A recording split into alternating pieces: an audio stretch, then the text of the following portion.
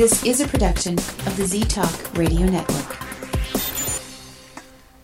The views expressed and opinions given by the individual hosts and their guests do not necessarily reflect those of Z-Talk Radio, its affiliates, or sponsors. Wow. It's dark. Well, let's have some light on the subject.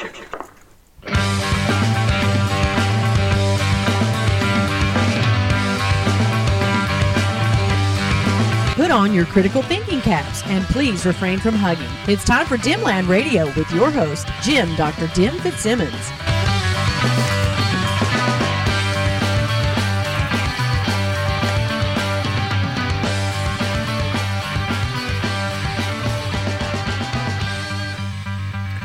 Welcome to Dimland Radio here on the Z-Talk Radio Network at ztalkradio.com.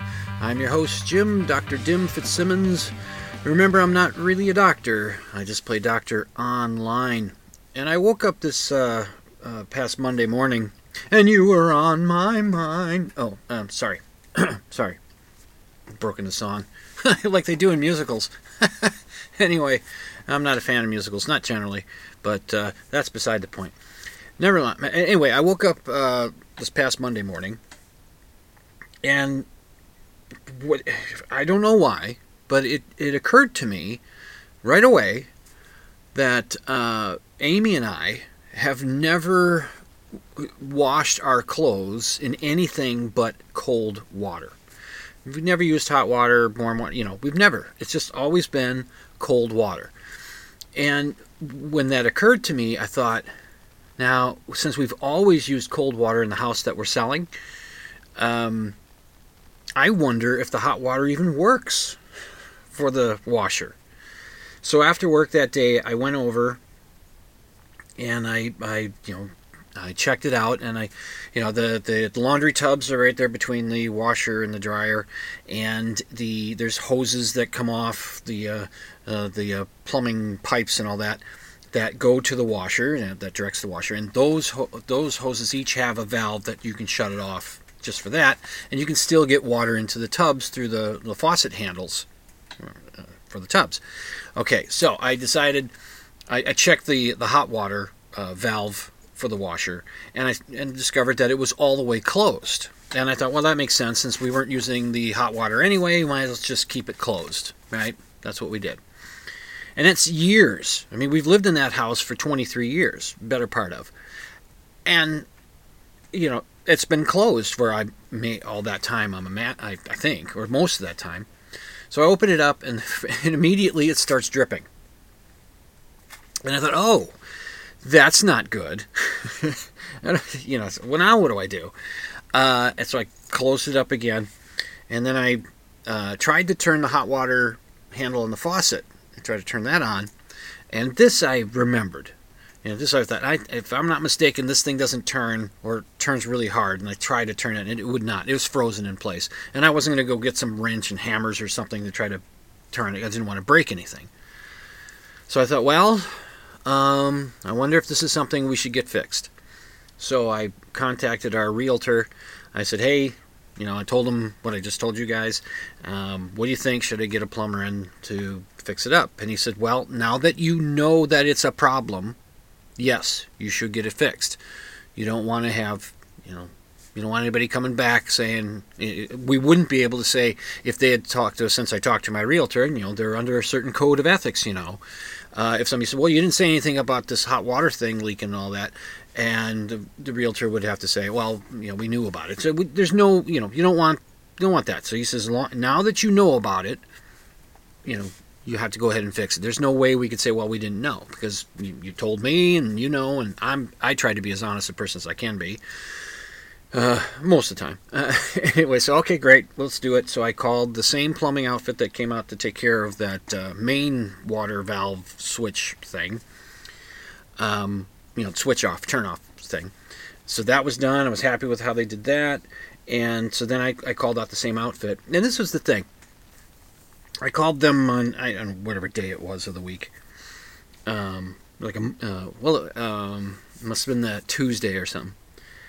Called them, and said, boy, if they can come out, late in the day, like after 3, because I figured I was going to be going to work. Amy and I would be working. And we could leave early and meet the plumber, and and I'll take care of that. And they said, okay, we'll just make a note on that to come out after 3. Okay, great. And as was the case with the first time we used them, I got a text message saying that you're scheduled, there's going to be an appointment and all that, and said, hey, we've got you scheduled for the first call of the day between 7 and 8 a.m. And I thought, well, that's not exactly what I asked about, but okay, if that's going to, so we'll just go to work after they're done, hopefully. And, who knows how long it would take. So, went with it. Plumber came out, looked at the situation, and what he did was he gave me 4 repair costs, of going up in cost of what he could do. Just try to repair that one valve.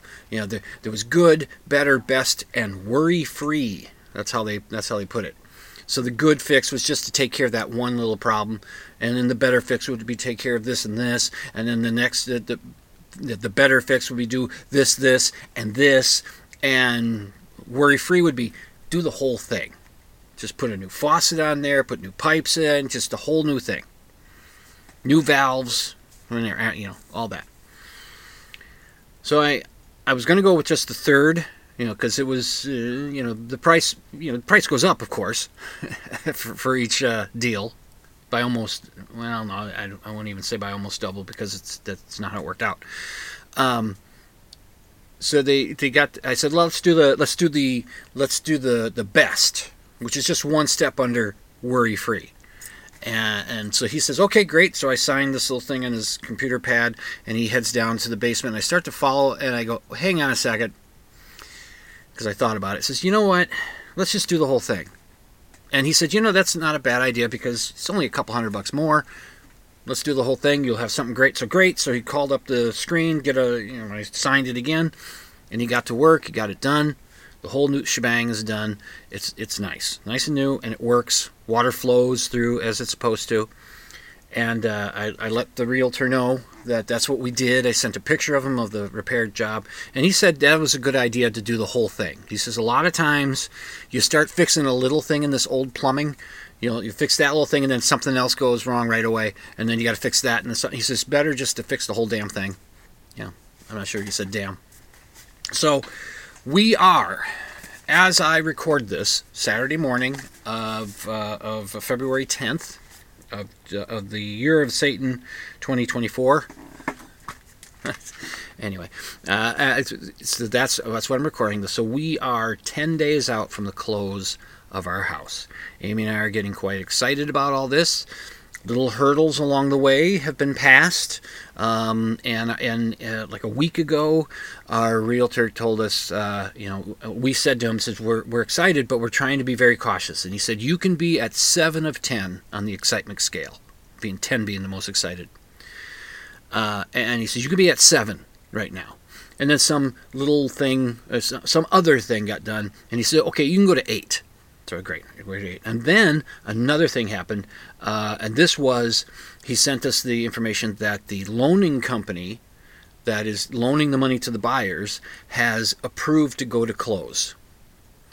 So that's, so he says you can go to 7, or you can go to 8.75 on this excited scale. He said Monday you can go to 9. So this Monday that's coming up, we can be at 9 of 10 on our excitement scale. So, and then we got this text. We will get texts through this process. We were getting texts whenever there was a showing scheduled for the house. Sometimes we'd get a text saying that showing was canceled, and then it got rescheduled or something. But most of the time, we get these texts saying there's 2 showings today, another showing tomorrow. We get these texts. They would show up, and so we were kind of excited. Oh, people are going in. And then one of the texts that we got, this was after we accepted an offer, there was another walkthrough of the house, just to look at it again, just to say, are we sure? Everybody sure? I guess that's what it was. And so, okay, fine, the process is going. Then we got a text just the other day that said that there's another walkthrough scheduled for the day that we're supposed to close. Now, I've never sold a house before. Amy's never sold a house before. This is our first time, so we don't know what to expect. We see that, and that seems kind of weird to us. Why is there a walkthrough on the day we're closing? So we sent a message out to our realtor, and he explained. He says, "This is common. This is not unusual. This is just to have one more walkthrough, just to make sure that the seller of the house isn't pulling anything. They might have stainless steel refrigerator and oven range. They might have really high-end type stuff in the kitchen." And then when it's being shown and everything, then an offer's made and accepted, and they're going through the process of getting a loan and all that. And somewhere in there, the seller switches out the high-end appliances with just kind of middle-of-the-road appliance type stuff, which is what Amy and I have. Anyway, just your mid-level range price of appliances. And that's, he explained it, because people will do that. So they do that one last walkthrough on the closing day just to make sure that nothing got, no underhandedness had taken place. He says it's very common, so don't worry about it, because we haven't done anything. If anything, we've improved, with the plumbing, which, by the way, when we did that second round of plumbing, we told them about the first one. And we did that second round of plumbing fixing. I asked our realtor, I said, should we tell the buyer that we've done this or leave it as a pleasant surprise? And he said, I told the buyers. He says, you never want a surprise in buying and selling a house. Never want a surprise. It's not good. Even if it's we fixed this for you, you never want that. You want to be upfront saying, hey, we noticed that this was leaking, we fixed it. And just, so that's a worry you're not going to have. So I'm going to try not to notice anything else about the house in these last few days. I've been stopping by the house every couple of days just to walk through and make sure the furnace is working and everything looks okay. I've been doing that, but that has to stop on the 15th. I can't do that because on the 15th, Amy and I do our part of the close. We go in and sign to the title company, sign the paperwork, and hand over all the keys, and then we move on. And so then we won't have access to the house anymore. So it's, we are kind of excited. Kind of. We're trying to stay a little controlled in our excitement. But yeah, it's there. It's building. It's there. So I was almost taken on something. I was almost taken on a little bit of what was maybe a little bit of a scam that was going on. I'll tell you about that. I know I'm going to break a little bit early, but I'm gonna tell you about that when I come back from this first break, about how I almost got scammed. So you're listening to Dimland Radio on the Z-Talk Radio Network at ztalkradio.com. I'm your host, Jim, Dr. Dim Fitzsimmons, and I will be back after this break.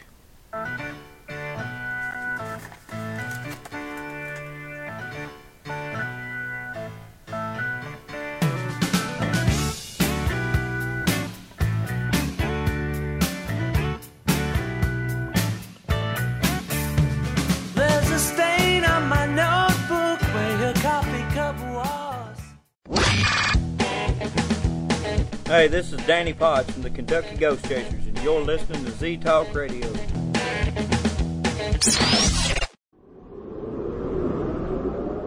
Influenza season is upon us, and it can be a killer. But it's not too late to vaccinate. Usually, most cases of influenza in Minnesota don't even occur until January or February, and the season lasts all the way through April.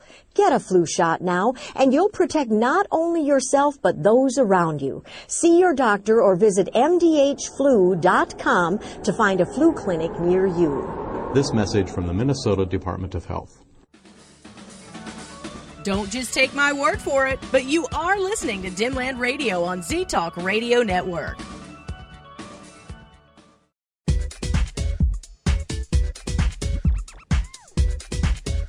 Z-Talk Radio is committed to bringing you the best radio possible. We will test your senses with innovative and entertaining radio programming. Honest, informative, inspirational, and on occasion, controversial. Our listening audience will also have the opportunity to interact with the show hosts and guests through live chat and call-in capabilities. You can't be left out of the loop. Tune into all our live shows once, and you'll never turn your computer off again. Z-Talk Radio on your computer dial. Your healthy addiction.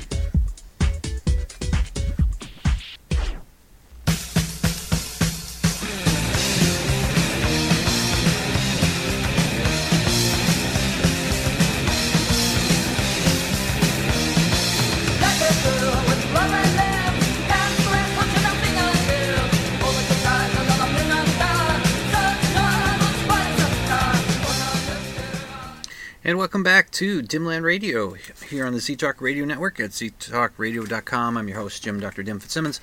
I am recording once again from the basement of Nostalgia Zone, which is a comic book store in Minneapolis. We sell back issues of comic books mainly. We have some magazines, some other trinkets, but if you go to our online site, which is at nostalgiazone.com, you'll find comic books and magazines. It's, like I said, it's all back issues. We don't have any of the new stuff as it comes out. We usually get that stuff a year or two or three after it's new, when people come in to sell their collections and such. So we have back issues that go all the way back to the Golden Age. We've got Marvel, DC, Harvey, Charlton, Dell, Archie.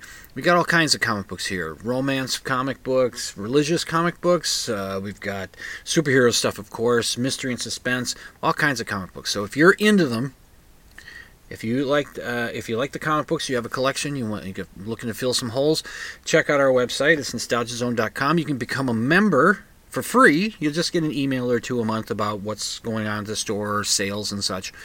If you sign up, you'll get 10% off your purchases, and you'll earn points toward future purchases. So it's a good deal, especially if you collect comic books. If you don't collect comic books, well then I don't know what to tell you. Nostalgia Zone's not for you. But if you do, check us out online. It's nostalgiazone.com. And become a member, buy some comic books. It'll be great. We ship just about anywhere. Most shipments cost $8. If orders over $50 are free, but there are some restrictions, like within the United States, that kind of thing. But anyway, nostalgiazone.com, check it out. I like the store. I think it's pretty cool. And, I'm surrounded by comic books when I'm down here. So, I almost got fooled. Almost got scammed, I think. How did it start? Well, okay. There is a YouTuber named Tennessee Brando. He's a fellow from Tennessee, or he lives in that part of the world. He has a nice accent, a southern accent, which, as a northerner who doesn't have an accent, don't you know? Oh, gosh, no, I haven't got an accent. I sound just like everybody else does around me. I don't have no accent, that's the dumb... I'm sorry. That's one of the dumbest things somebody could say, is that they don't have an accent. I don't have an accent. Yes, you do have an accent. Oh, I don't. Oh, really? Really? Why don't you have an accent? Well, I'm from North Dakota. North Dakotans don't have accents. Okay, really? Go to England. Talk to somebody in England and tell me they don't tell you have an accent. You have an accent. Everybody does. It's just a stupid thing to say. I'm sorry, I've decreed it. It's a stupid thing to say. Don't say that. You've got an accent, all right? Anyway. What was I talking about? Oh, yeah. So Tennessee Brando, he's a YouTuber. He does little political talks, mainly social commentary kind of stuff, some religious talk here and there. He's an atheist. He's a soft atheist, I'll say, because he says, I'll admit it, every now and then I say a prayer or two when he's in a stressful situation, because he comes from a religious background, being raised religious, and he's moved away from that. I was raised religious too, but I do not pray in tough situations, because I'm an atheist. I don't, if I do that, am I not somewhat hypocritical? I don't know. But I'm not saying that of Tennessee Brando. He's his own person.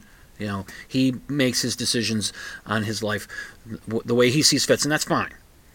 Anyway, I often agree with his takes on the politics and such, and that kind of thing.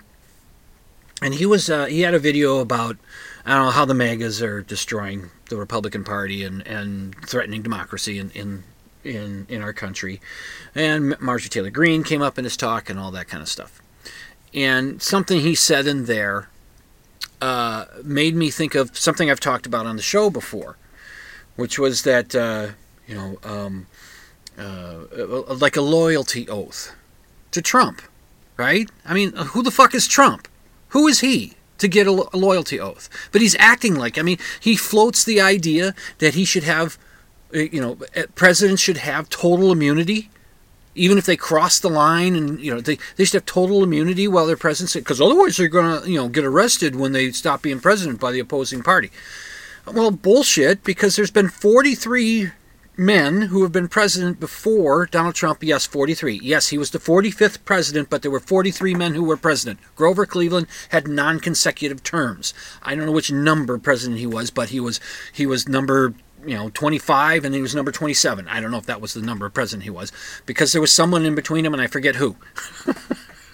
Okay?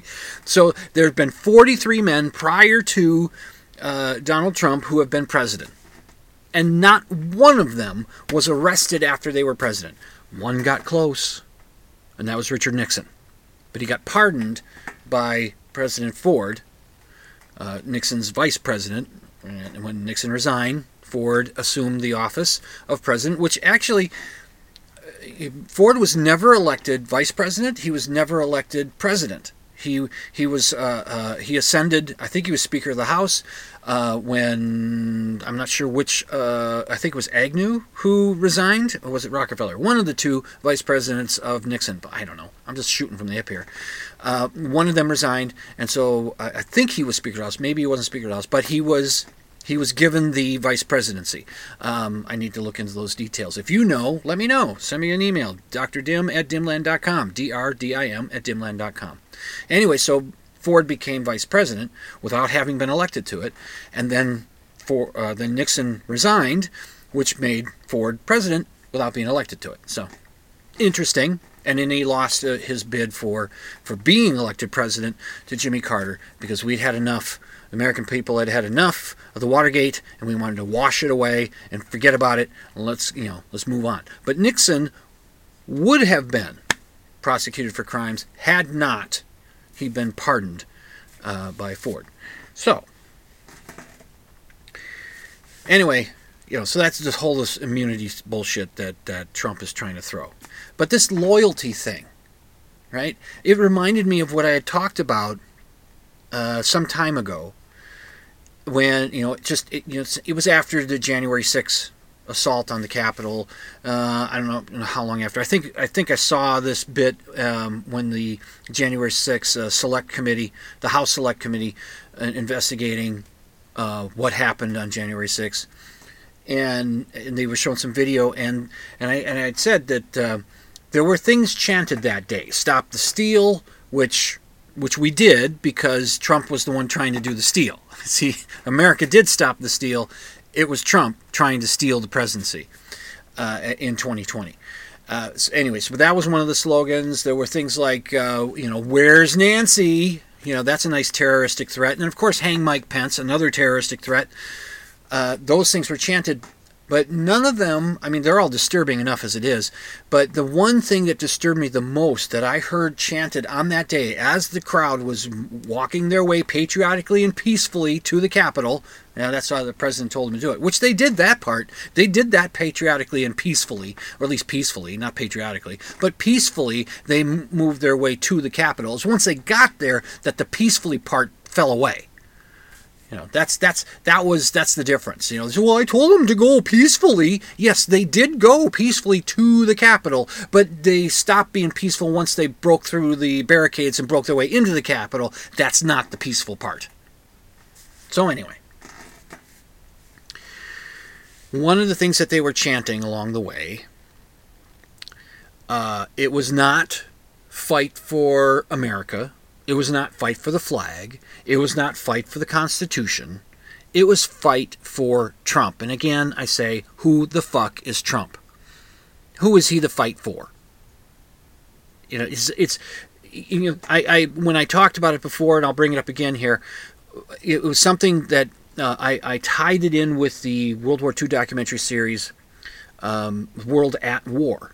Which is a British series, so we get the British point of view of World War II, which starts way earlier than for the involvement of it starts earlier than the United States involvement in World War II, because it was like 1939. That in 1940, I guess, was when things started happening, battle-wise, and then the United States didn't come into it until late 1941, and they didn't actually really get started doing any kind of active battling stuff until 1942. Anyway. So it's a great series. It's great, and it's done in a time period where it's only like 20 years or so, maybe less than that, after the war ended. So some of the big movers and shakers from the war, on both sides, the Allies and Axis, both sides of them, they were talking to people that were fairly high up. Albert Speer was the highest up in highest ranking German that they talked to, and they talked to high ranking people on the American side and the British side. It was cool, to see that, because they have direct connection to it. It's really cool. So,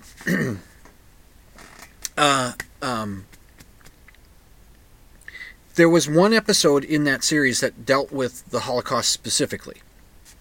And it started off with a new class of SS troops being sworn in, taking their loyalty oaths, loyalty to Germany and to Adolf Hitler. It was overseen by the head of the SS, Heinrich Himmler. So that starts off that episode, and I would think to myself over the years when I'd watched that, either it may not have been like a conscious thought, like I'm saying, well, that's never happened in America, but it was there. It's in my mind. It's this. There's a certain comfort to that, because that has never happened in America. We have never taken an oath to a person.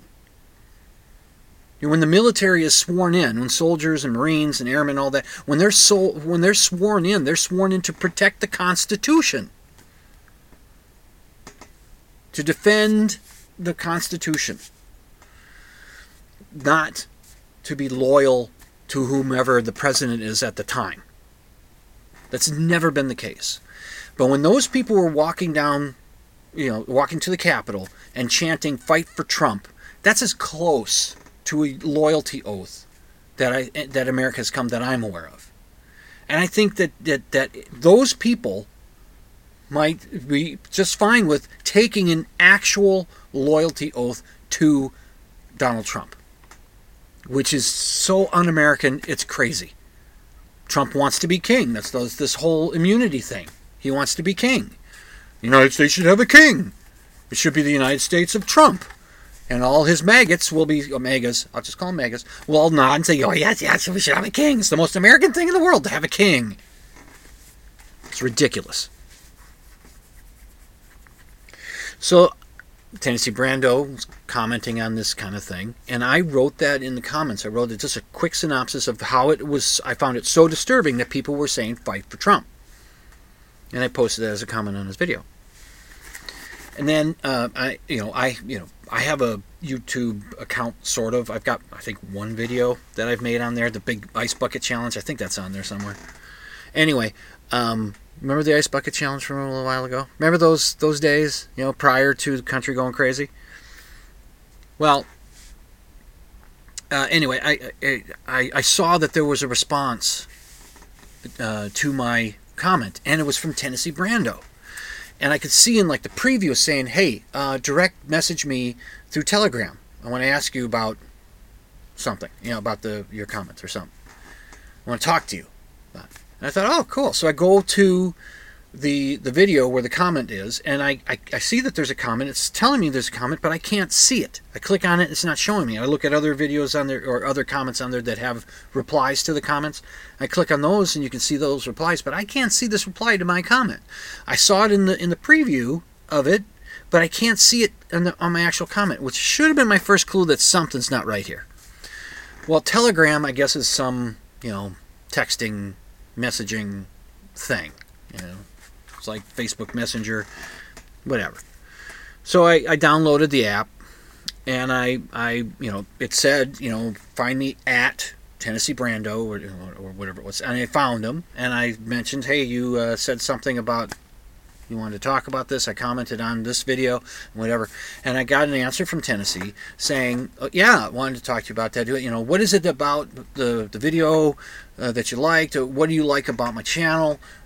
give me those kinds of questions. And I answered honestly. I said, I like your, thoughtful responses. They're heartfelt. They feel like you're just speaking right from, you're not writing a script or anything like that. Not, sort of like how I do my show. I have notes about what I'm going to talk about, but I don't write a script. And not that YouTubers and podcasts that do work from a script is bad. As long as the thing is, you need to, what is it? I heard somebody was talking about a person who did voiceover stuff.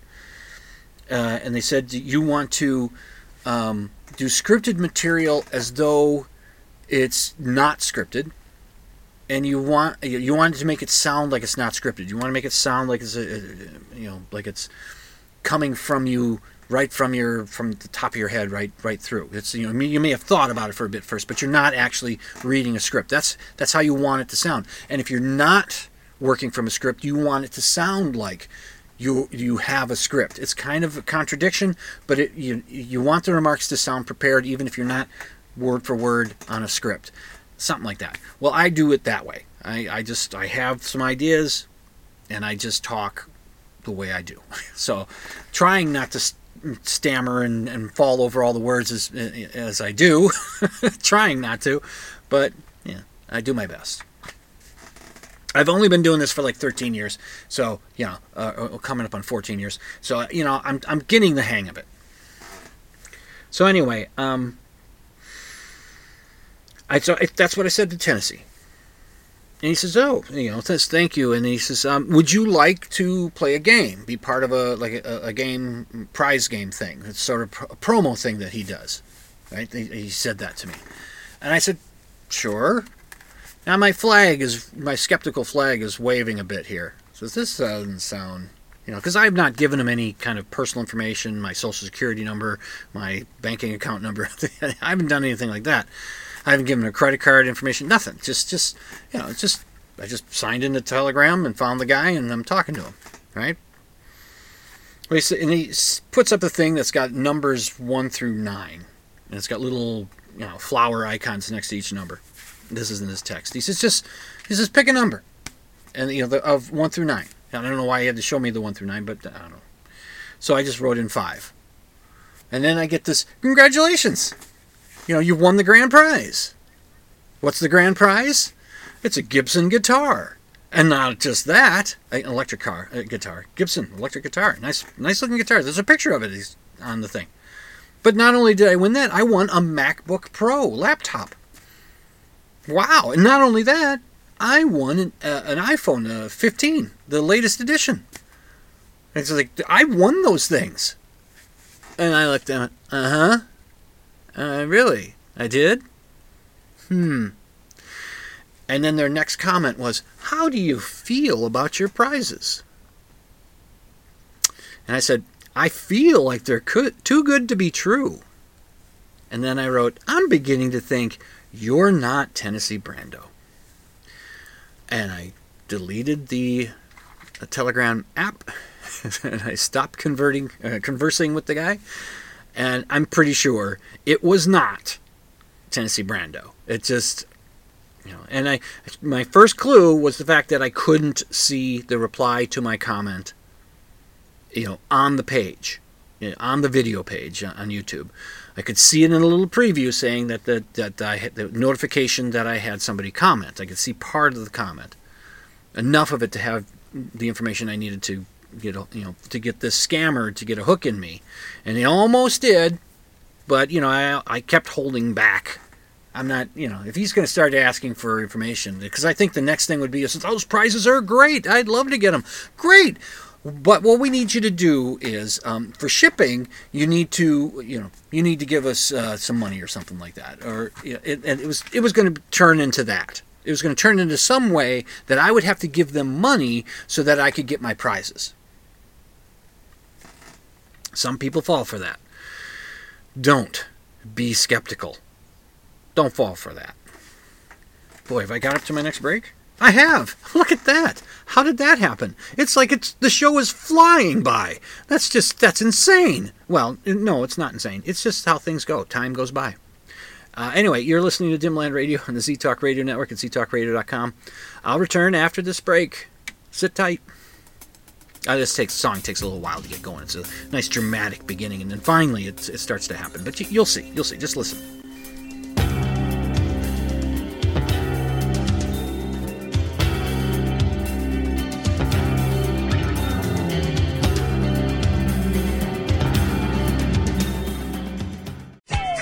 You're listening to Z-Talk Radio Network.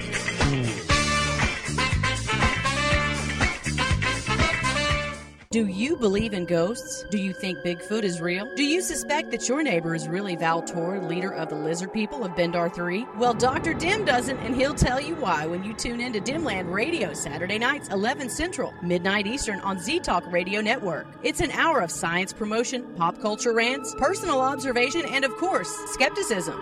Join Jim, Dr. Dim Fitzsimmons, Saturday nights, 11 Central, midnight Eastern for Dimland Radio on Z-Talk Radio Network. He's endlessly pushing the rock of reason up the hill of paranormal. It's Dr. Dim, and you're listening to Dimland Radio on Z-Talk Radio Network. I am living on Channel Z.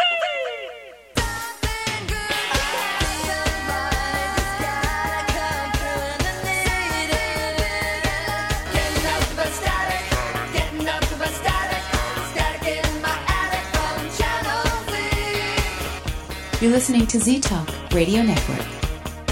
I am living on Channel Z.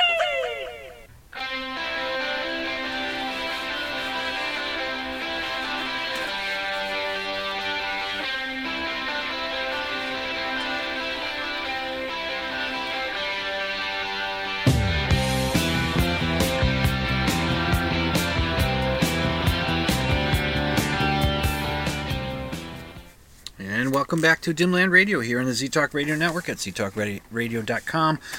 I'm your host, Jim, Dr. Dim Fitzsimmons. My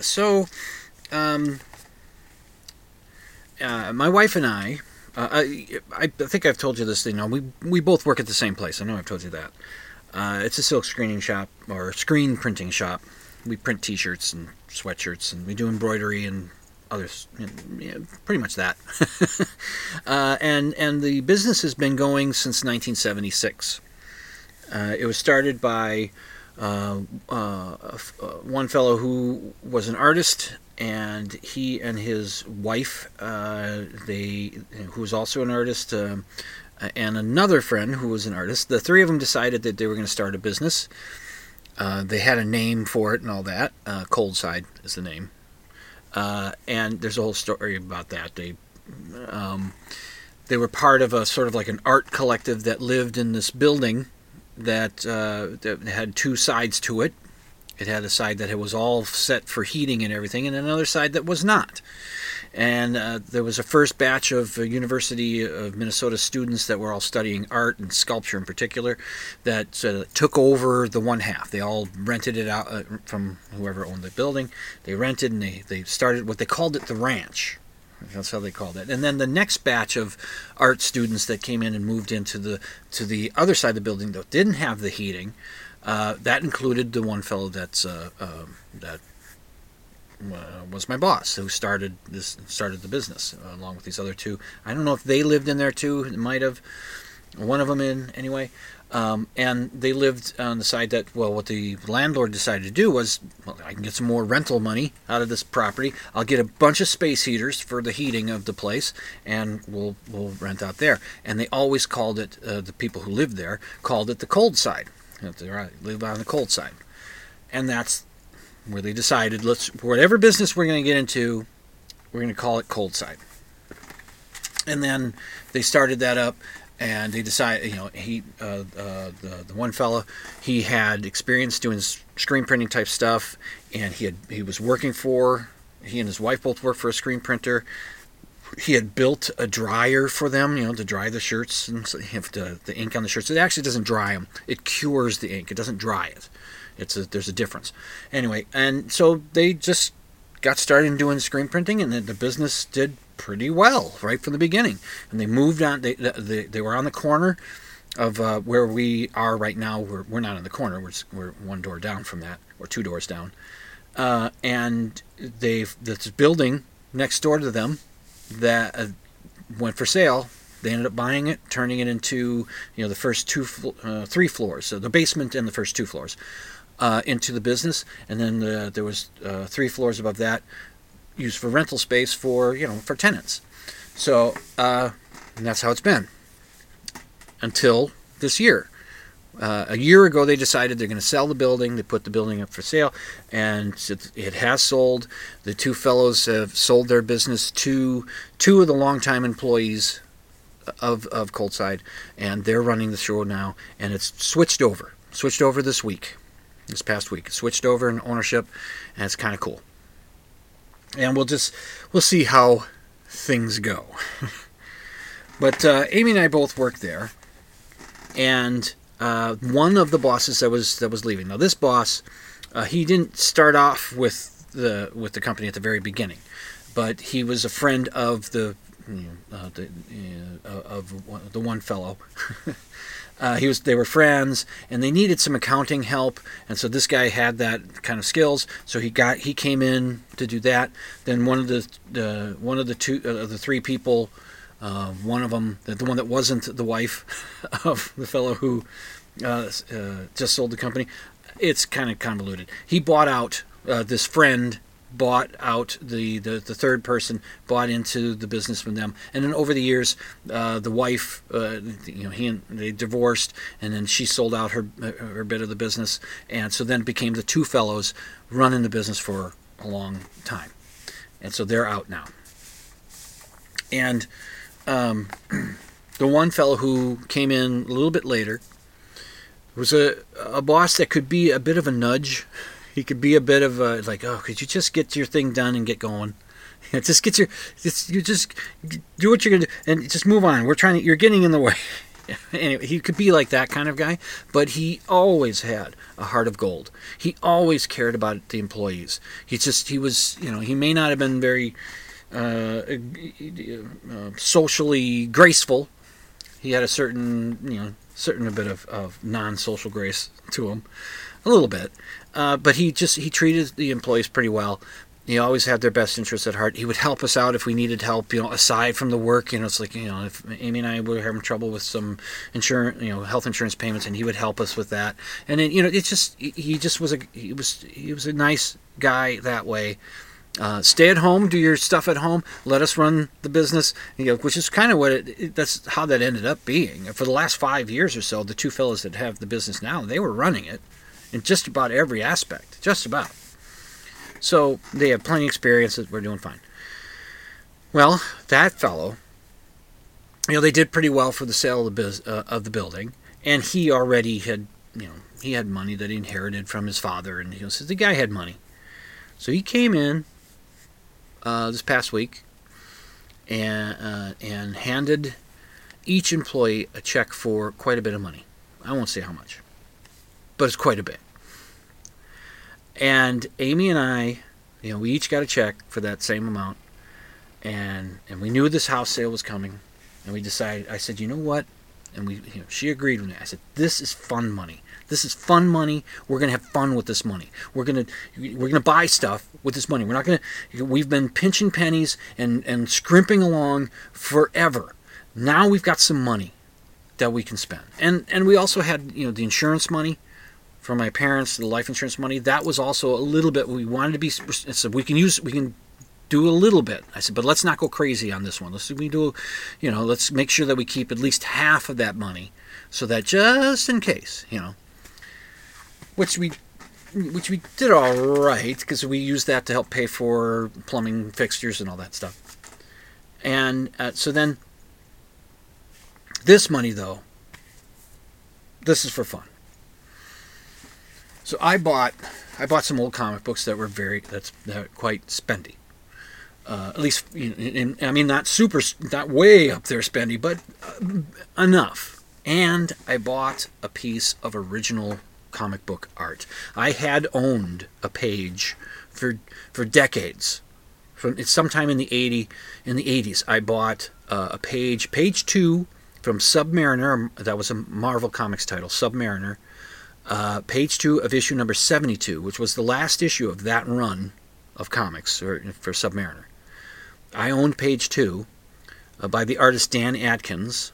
It was allegedly inked by Vince Colletta, but there'd been some, when I put up the page on an original Comics Arts page and I said who did the art, at least was credited in the comic book, people said, Vince Colletta inked that? It's a whole thing. Colletta has a very recognizable style, and it didn't look like he did that. But Dan Atkins was also an inker. He was known more as an inker than as a penciler. So maybe he inked his own pencils in that book. Anyway, I bought that page for $12.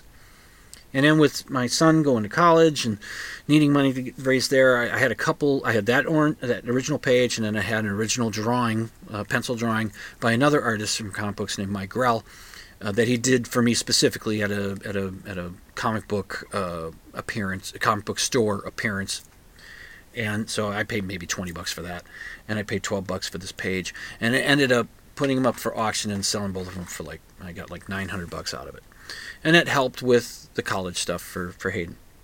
But I kind of regretted selling that page, because it's, even though that sketch that was done for me is also a one of a kind, but having that page and having the comic book and saying I own that page, I kind of missed that. So we had some money, and I looked for a page by one of my all-time favorite artists. His name's John Byrne. Just in the late 70s and into the 80s, he was the hot artist, and he was so good. He was working with Terry Austin, the inker, Terry Austin, on the title Uncanny X-Men, and his work was just stellar. Just the two together, boom, terrific. But then, years went on. I don't know what year this page that I bought is from, but it's from the issue of Sensational She-Hulk, which was her second series. First series was Savage She-Hulk, then she became Sensational. And it was a bit of a comedy comic book, meant to be humorous. It would break the fourth wall, and that to talk to the reader, and it was clever. It was a clever kind of book. But it was issue number 46, page 16. I went on a site where I could see that there were comic book pages for sale, and I decided to get that one. And it cost a fair amount, but not nearly as much as some of his pages could cost. He's got a page on that's being sold through that same vendor for $20,000.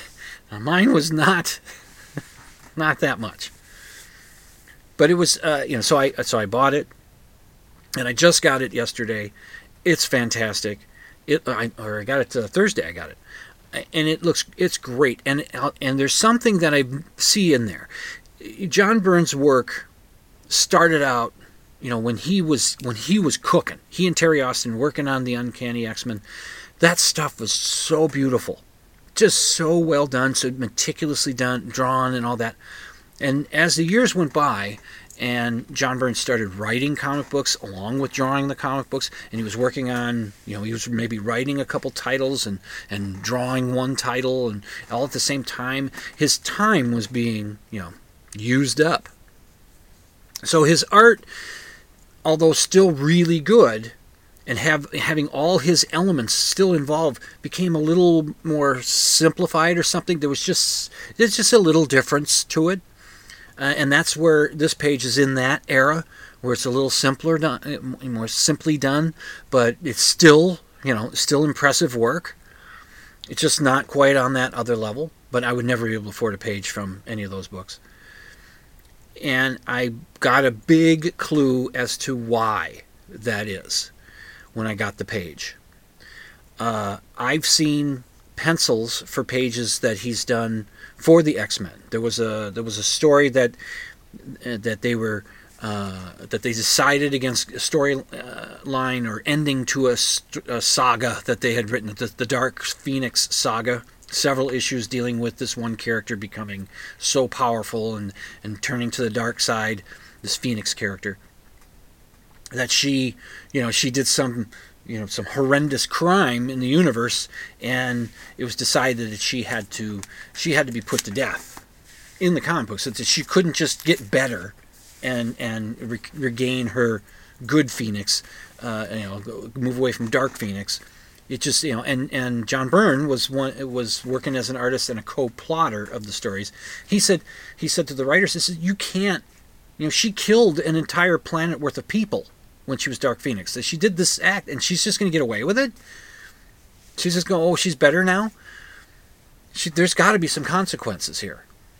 She needs to be killed. Now, nobody stays dead in comic books, but at the time, and they agreed that she needed that there needed to be a strong punishment of her. And she actually, as I recall the story, she actually turned the weapon on herself and killed herself for her crimes before she fell back into being the Dark Phoenix. She could still feel the pull to the Dark Phoenix, so she decided to destroy herself in order to punish herself and to keep from the Dark Phoenix coming out again and doing any more darkness. Anyway, so there was an alternative ending that he drew up. He drew the pages, but they did, but then he protested, because that was where she got better.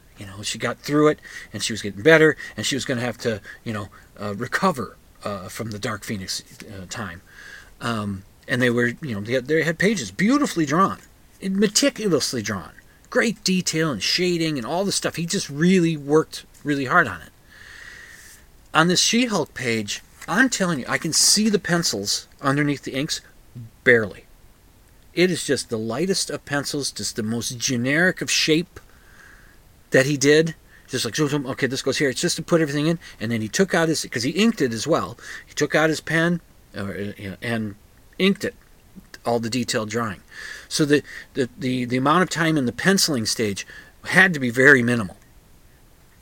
And I think, because it's so simplified and not as meticulously drawn and not inked then by somebody else, this is why his artwork got more simplified and not quite at the same level. Still good, and I'm so pleased to have this page. I'm going to get it framed. I'm going to put it up on, we're thinking of making my dad's bedroom into an art studio for me and a little office for Amy or something. We're thinking of doing these things. So I know that's where it's going to go, is in there. So yeah, I got the page. I'll find the page online and I'll link to it. I'll see if I can get a close-up image where I can show you some of the pencil, but it's going to be really hard to see. I'll see if I can do it.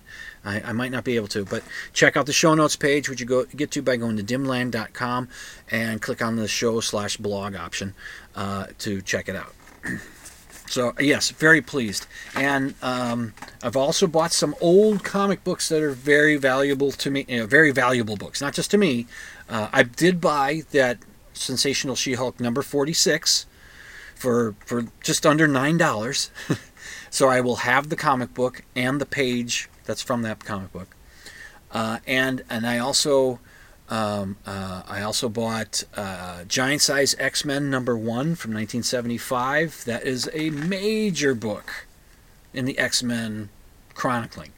It's 1975. It's nearly 50 years ago, but it's when a new team took over. Only 2 members from the old team that came out in 1962 or 63. I think it was 1963 when the X-Men first started. And so there's only 2 original members of that group still in the X-Men. Of course, there's Professor X. He's a constant. And then there's a new team. 4 new characters were created. Wolverine was brought back from, he made a few appearances in comic books, but he was brought back to be a permanent member of this group. And it's just, it was big. It was a big time issue that came out. And it's a very valuable one. And I got it from a friend of mine for a good amount of money. And it was in those plastic slabs. He deslabbed it for me, which meant that what I paid for it, its value has gone way down from what I paid for it. But I'm okay with that, because I'm opposed to slabbed comic books. Don't put them in a plastic container that can't be opened. It's a comic book. You're supposed to look at the pages. You're supposed to page through it and enjoy it. Put a baseball card in a plastic case that you can't open, because it's only front and back. But this is like you get to see the front cover and the back cover, and that's It's not satisfying to a comic book collector. I mean, I might do slabbing of books if I'm deciding to sell them, because that can maximize the value.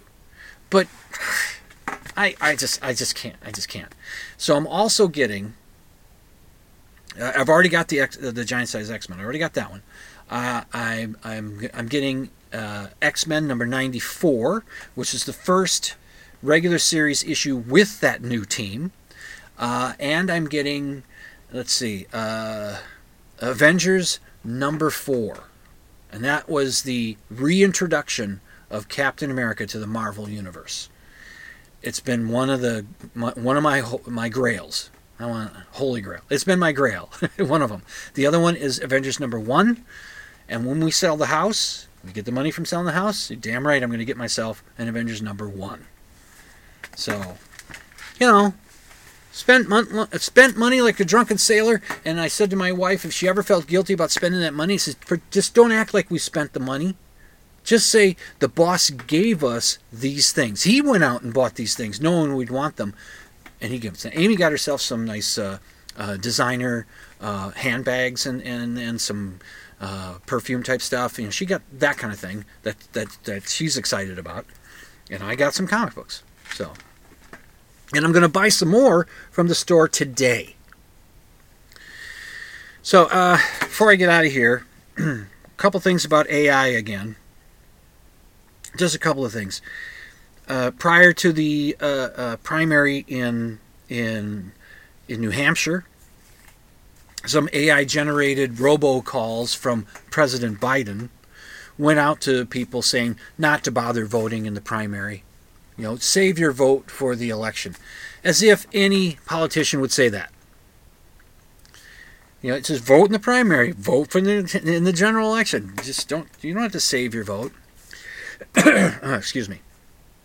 Then there was, what's the other thing that I wanted to... Travis Kelce's girlfriend, what's her name? Taylor Swift. Oh, yes, the GOP nightmare, Taylor Swift. She's had AI-generated images of herself in pornographic images that have shown up on the internet, and those have since been taken down. However, I will say this. This is something I heard some porn stars were being interviewed on something like Oprah or one of those shows. I saw something like that years ago.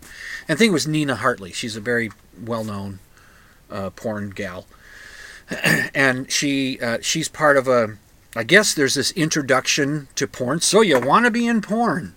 And it's got Nina Hartley and other porn stars in there talking to people that show this video. I don't know if all of them see it, but show this video to some porn hopefuls, saying them, okay, go into this with your eyes open, because the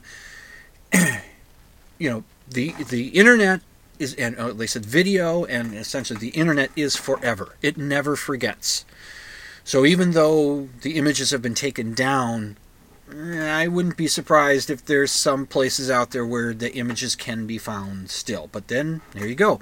There's the dangers in AI. In fact, even Peerless Loser has pointed out the potential dangers of artificial intelligence. And I thought, wait a minute, what? I'm agreeing with Donald Trump on this? Huh. Maybe AI isn't all that bad. Good night, Herr Doctor. Good night, Frau Blucher. Well, that's the end of another Dimland Radio here on the C-Talk Radio Network, which you've been listening to Dimland Radio. I'm your host, Jim, Dr. David Simmons. I'm reminding you to be skeptical. Don't get caught into these little online scam things. Be careful. And that extraordinary claims require extraordinary evidence. And I'm also reminding you to sleep with the lights off.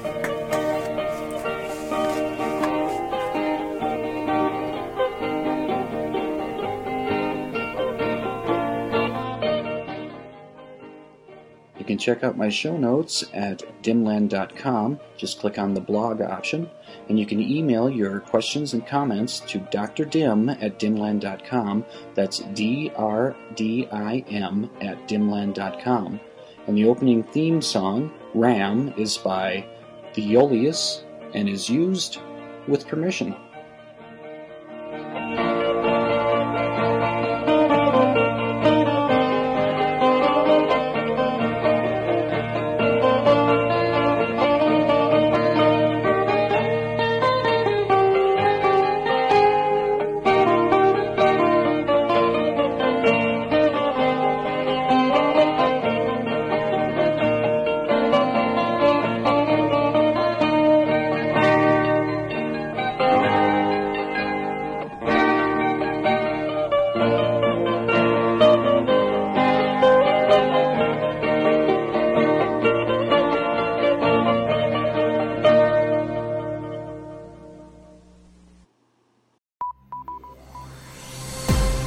This has been a production of the Z-Talk Radio Network.